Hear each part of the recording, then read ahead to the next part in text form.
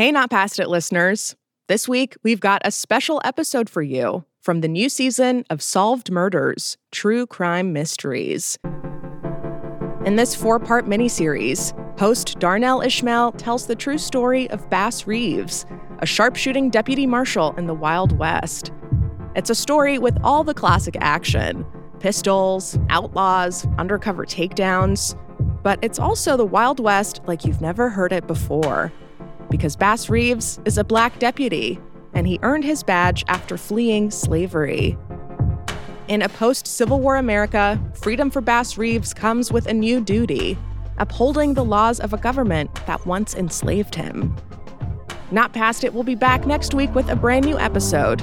But until then, Bass Reeves' story starts here, with his fight for his freedom. This is Solved Murders, Episode 1, Bass in the Wild.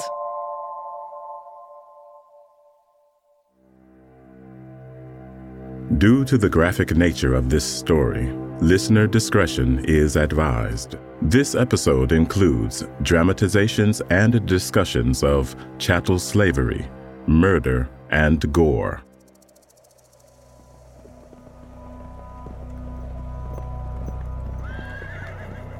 There's a story out there that's just incredible. Some would say too incredible to be true. But for some reason, maybe a lot of reasons, that story hasn't really been told, and it was almost lost forever. When I was approximately 11 years old, I was watching a Wyatt movie at my grandparents' home in Arcadia, Oklahoma. You're hearing the voice of Art T. Burton. Today, he's Professor Burton. But back in the 1960s, he's just a boy, sitting in front of his grandparents' television set. And after the movie went off, I asked my grandfather if he had remembered seeing any Black deputy U.S. Marshals on the frontier, because my grandparents had come to the Oklahoma Territory in 1890, and so they were little kids. And he told me he had actually seen Black deputy U.S. Marshals ride through Arcadia when he was a young man. Then I asked him did he remember any Black deputies of note, and he thought for a while, and him and my grandmother both chimed in about Bass Reeves. His grandparents tell him about this man, this Black deputy U.S. Marshal who was one of the greatest heroes to ever ride in the Wild West. And if it was a true story, it was the greatest story I'd ever heard somebody tell me about. And so I became possessed at that point to find out any and everything I could about Bass Reeves. Karibu Sana. You've found your way to Solved Murders, True Crime Mysteries, a Spotify original from Parcast. I'm Darnell Ishmael, temporarily seizing the reins from Carter and Wendy for this special 4-part miniseries. We're exploring the life of Deputy U.S. Marshal Bass Reeves. Every day he walked in the Valley of Death for 32 years, and he came out ahead. His prolific career, where he came from, all that he sacrificed. By the end of his career, he had arrested over 3,000 men and women. It's a journey deep into the Old West, the true West. And to have emerged from this time period and never been wounded himself, oh my goodness, absolutely incredible. This is Bass Reeves, no master, but duty. By all accounts, the most legendary lawman of the Wild Wild West, and it's a Black man. Episode 1, Bass in the Wild. There's no better feeling than a personal win, and the State Farm Personal Price Plan can help you do just that. Talk to a State Farm agent today to learn how you can bundle and save with the Personal Price Plan. Like a good neighbor, State Farm is there. Prices are based on rating plans that vary by state. Coverage options are selected by the customer. Availability, amount of discounts and savings, and eligibility vary by state. Are you looking for a view of the world that's a bit different? Hi, I'm Jason Palmer, a host of The Weekend Intelligence, a podcast from The Economist. Join us to hear the stories that matter most to our correspondents and editors. Every Saturday, we introduce you to people and ideas that take you outside the ordinary and expand your horizons one episode at a time. Join us and see the world from a new perspective. To listen free until May 31st, search Spotify for The Weekend Intelligence. Hear that? It's the sound of someone whacking the ground with a rake. Specifically, they're beating around the bush, which we've done enough of in this ad too, so let's get right to it. The new Moneymaker scratch-off from the Ohio Lottery doesn't beat around the bush. Money Maker. Play the game and you could win money, up to $2 million. With more than $88 million in prizes, ranging from $50 to $500, Moneymaker cuts right to the cash. Lottery players are subject to Ohio laws and commission regulations. Play responsibly.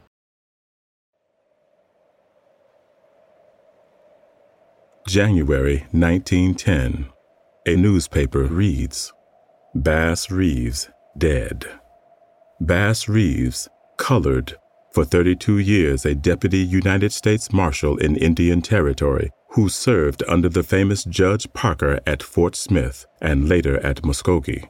A man credited with 14 notches on his gun and a terror to outlaws and desperados in the old days, died at home at 816 North Howard Street late yesterday afternoon at the age of 72. Death was caused by Bright's disease and complications.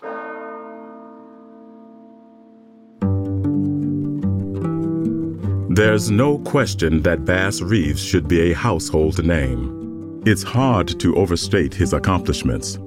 He started out his life in slavery. He took his freedom by force.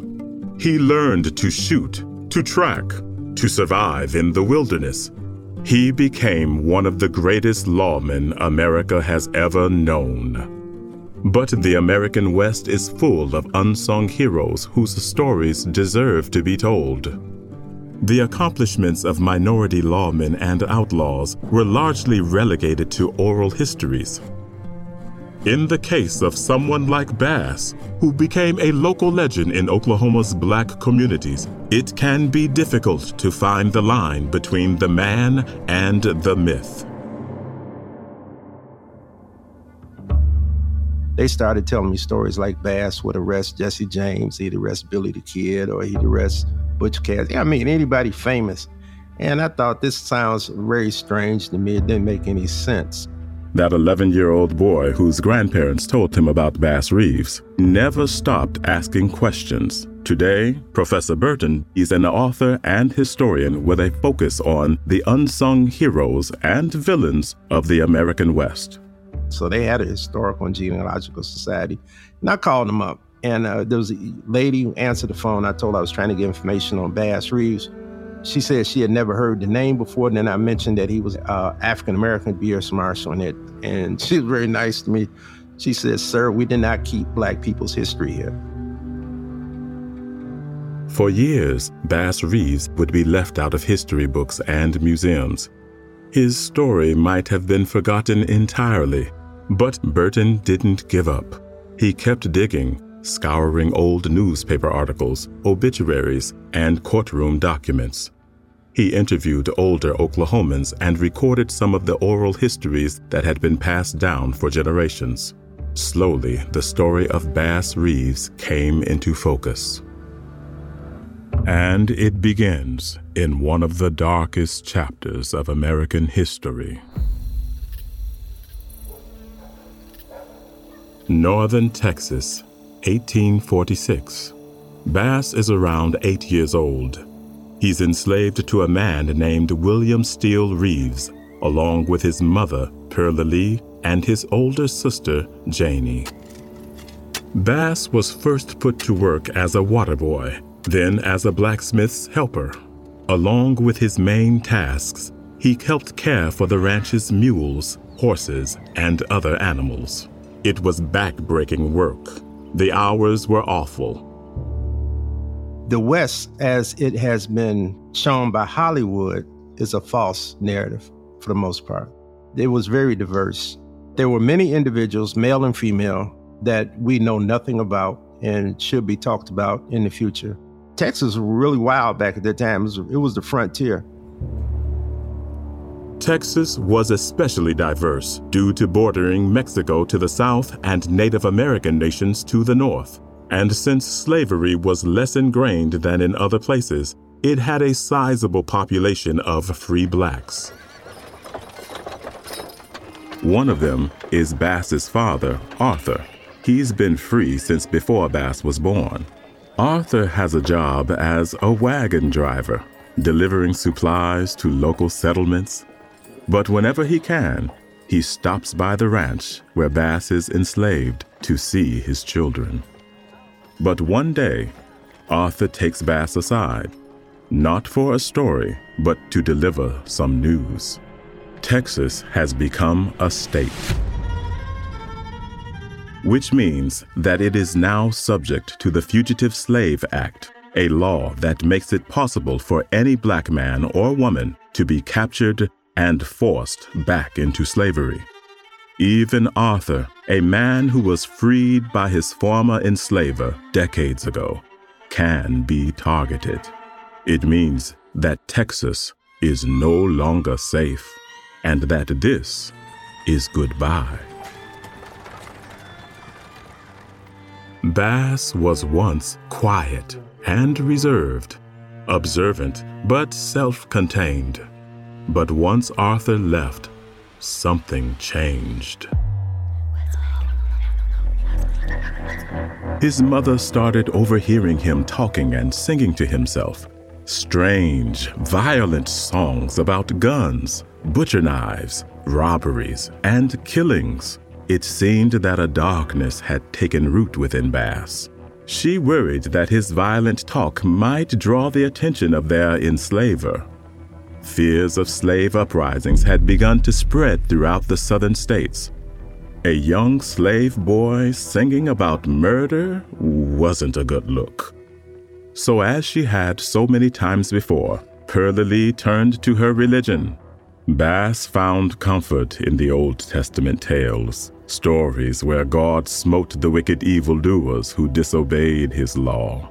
One of his favorites was the tale of Moses, who led the enslaved Israelites out of bondage. Listening to those passages, an anger began to boil inside him.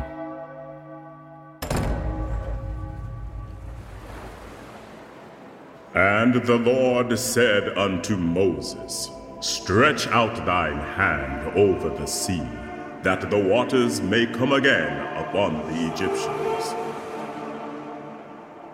It continued to grow, even when he was promoted out of the field and into his enslaver's home. He was soon promoted to the role of companion and bodyguard to George Reeves, William Steele Reeves' adult son. The new position gave him a window into white society. It also brought 100 new lessons, and with them, the keys to his freedom. Then the waters returned and covered the chariots and the chariot drivers, until not one of them remained.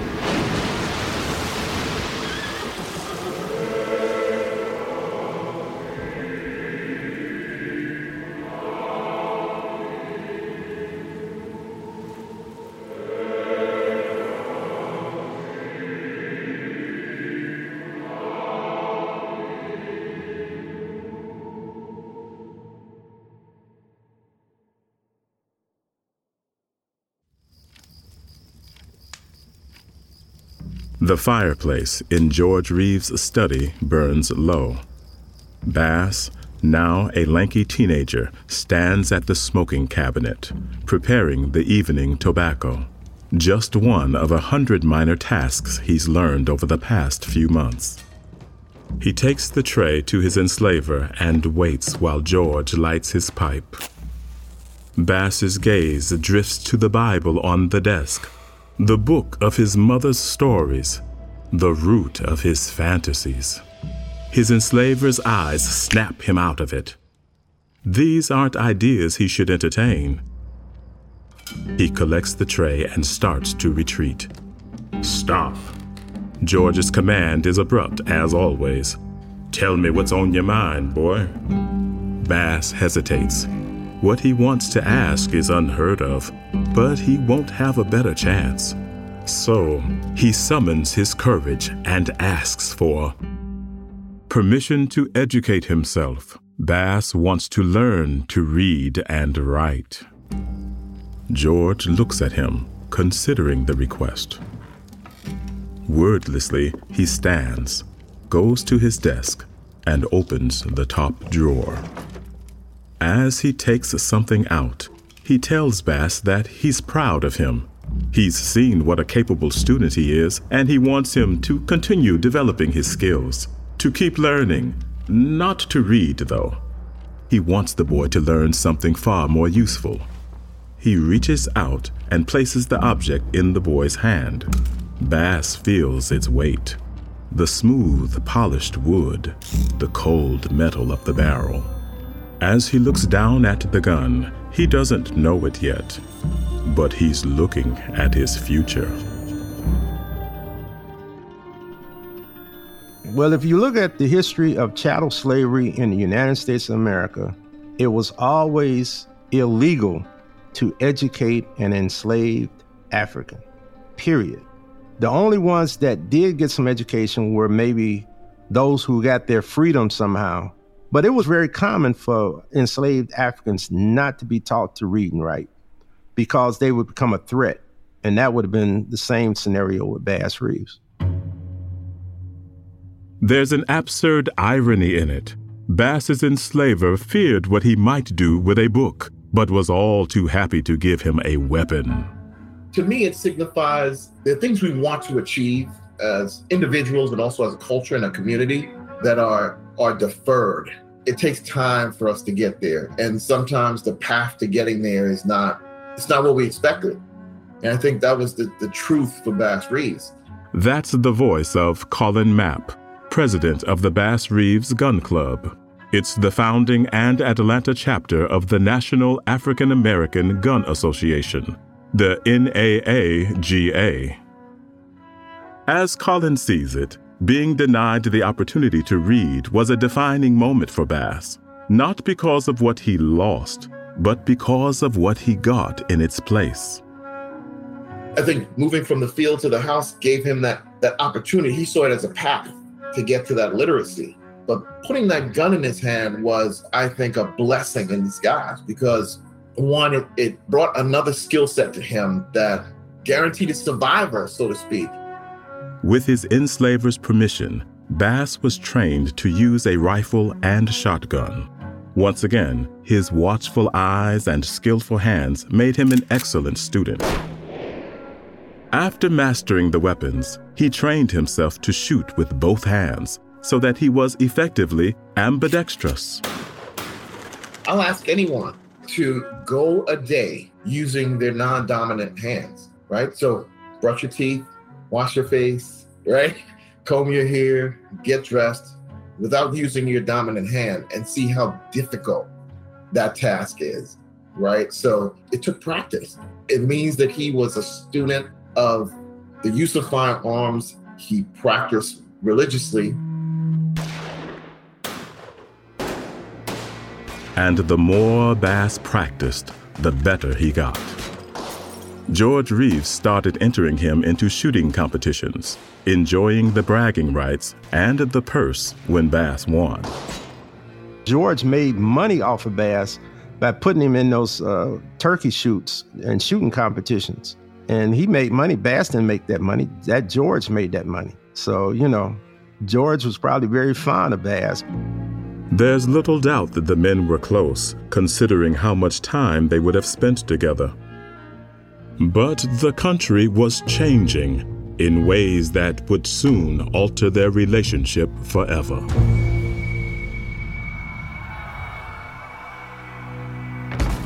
Resistance was high on everyone's minds as Bass came of age. He would have been around 21 years old in 1859 when John Brown led his famous raid on Harper's Ferry. Anti-slavery sentiment was spreading in the North, spurred by the efforts of black abolitionists like Frederick Douglass and Harriet Tubman. In the southern states, white slave owners threatened secession. In 1865, the country pitched headlong into the Civil War. George Reeves enlisted as a colonel in the 11th Texas Cavalry. By some accounts, Bass went with him, serving as the officer's body servant, which is far less important than what happened next. As the story goes, Bass and George were playing cards one night when they got into a disagreement. The argument spilled over into violence. Bass struck George Reeves with his fist and knocked him out cold. According to the law, an enslaved person could only strike a white man if it was to defend his enslaver's life. He was forbidden from raising a hand against a white person for any other reason, even to save his own life. For breaking this law, Bass could be executed. Like his father before him, he had a choice to make: stay and hope for mercy, or run. And so, just as Moses struck down the slave driver and fled into the desert, so did Bass fly into the wilderness. Or did he? There's another version of the story that's less well known. Bass's great-nephew, Judge Paul L. Brady, calls it Aunt Nettie's version. In this account, Bass went into town one day to run an errand for George Reeves, but he never made it to his destination. He was caught by slave patrollers, white men who took it upon themselves to roam the antebellum South, enforcing slavery laws. They suspected Bass of working with abolitionists. Bass was strong, but heavily outnumbered. The men beat him, bound him, and dragged him back to the Reeves estate. They left him with George Reeves under the expectation that he would take appropriate measures. George Reeves knew that if Bass was still alive in the morning, the slave patrollers might suspect him of harboring anti-slavery sentiments. So late that night, he went alone to the cabin where Bass was being held. He opened the door and came face to face with Bass. Physically, there was no comparing the two men. Bass was younger, taller, with muscles built from a lifetime of forced labor. Bass looked at George Reeves, his longtime sordid companion. Then he told George he was leaving, and that he expected no harm to come to his mother or sister. George stepped aside.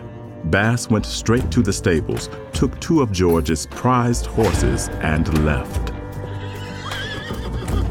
We don't know which version of Bass's escape is true. To his dying day, he would neither confirm nor deny the circumstances of his liberation. But the end result is the same. He fled into the wilderness and became a fugitive from slavery.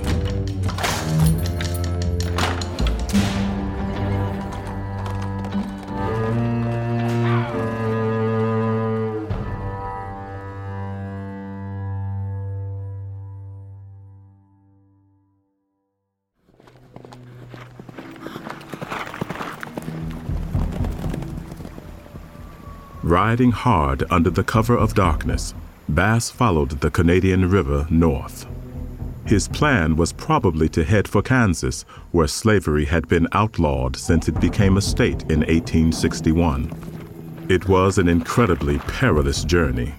Bass would have faced roaming slave patrollers with their dogs, not to mention wild animals, weather, and the threat of starvation.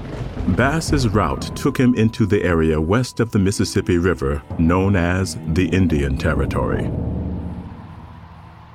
This vast wilderness stretched from Texas to Kansas and from Arkansas to modern-day Colorado. It was populated by Creeks, Chickasaws, Cherokees, Choctaws, and Seminoles. White men called them the 5 civilized tribes. Basically, they were called civilized because they adopted ways of the dominant population.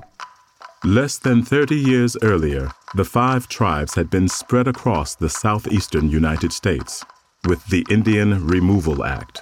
The same legislation guaranteed them independence from the U.S. government. The tribes were sovereign nations, complete with their own legislators and police forces, known as light horsemen. Bass was impressed by the indigenous communities, especially their legal and faith systems. According to Professor Burton, he befriended members of the light horse policemen who taught him to hunt, to set traps, and to track in the wilderness.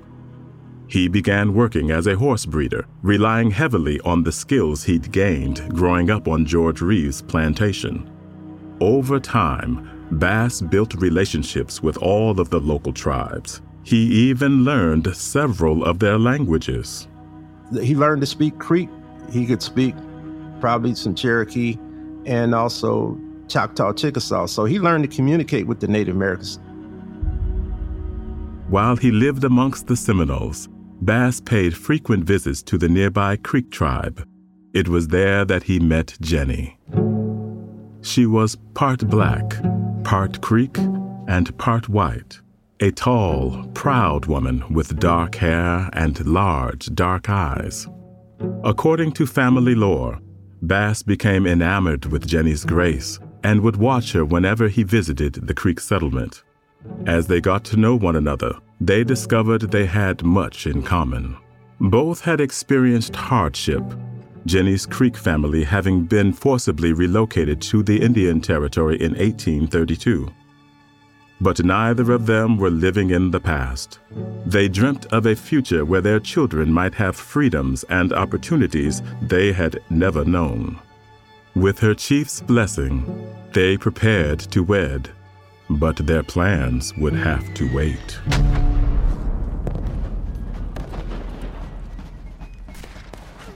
Most of the Native American tribes in the Indian Territory sided with the Confederacy, but some Creeks, Seminoles, and Cherokees chose to fight with the Union.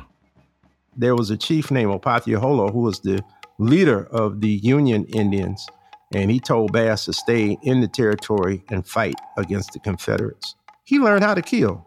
He learned how to find people. That's what he did. He learned how to scout and hunt. He learned the lay of the land, as they said, like a cook knows their kitchen. Well, I'll just say, oh, really? That's the voice of Angela Walton Raji, author of Black Indian Genealogy Research. She writes about the complex relationships and politics between Oklahoma's Native American tribes and the freedmen they once enslaved.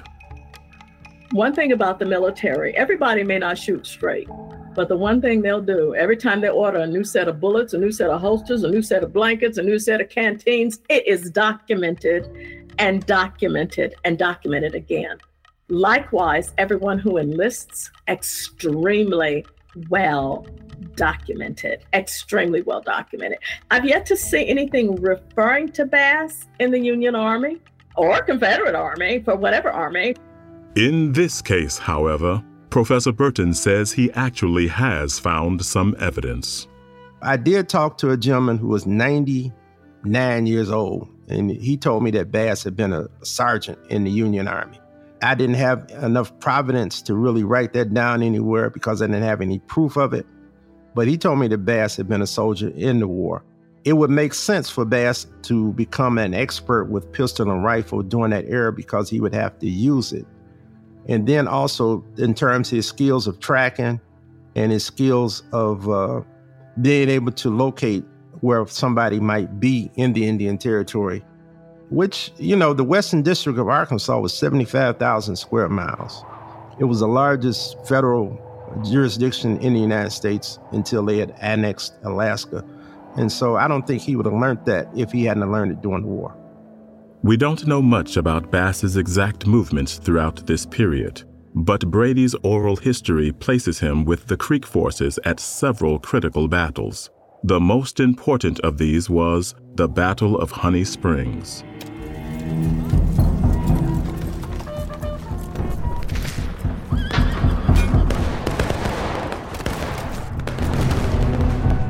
Fighting alongside Bass for the Union, a Native American regiment called the Indian Home Guard, and the 1st Colored Kansas Infantry, the first all-black unit to see combat during the Civil War.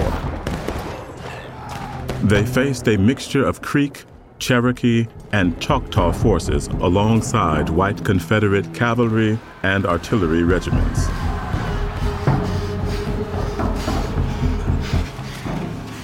The Battle of Honey Springs, which July 1863 is considered the Gettysburg of the Indian Territory, where the 1st Kansas Colored and the 3 Indian Home Guard regiments played a pivotal role in defeating the Confederates, and the Confederates never contested for control of the Indian Territory after that battle. The Battle of Honey Springs is major and is very important in history of that era. After the battle, the commanding officer, Major General James G. Blunt, wrote, "I never saw such fighting as was done by the Negro Regiment. They make better soldiers in every respect than any troops I've ever had under my command." 2 years later, the cannon smoke cleared across the country. With 620,000 total Americans dead, the Confederacy had finally broken. The Civil War was over, and Bass had changed forever.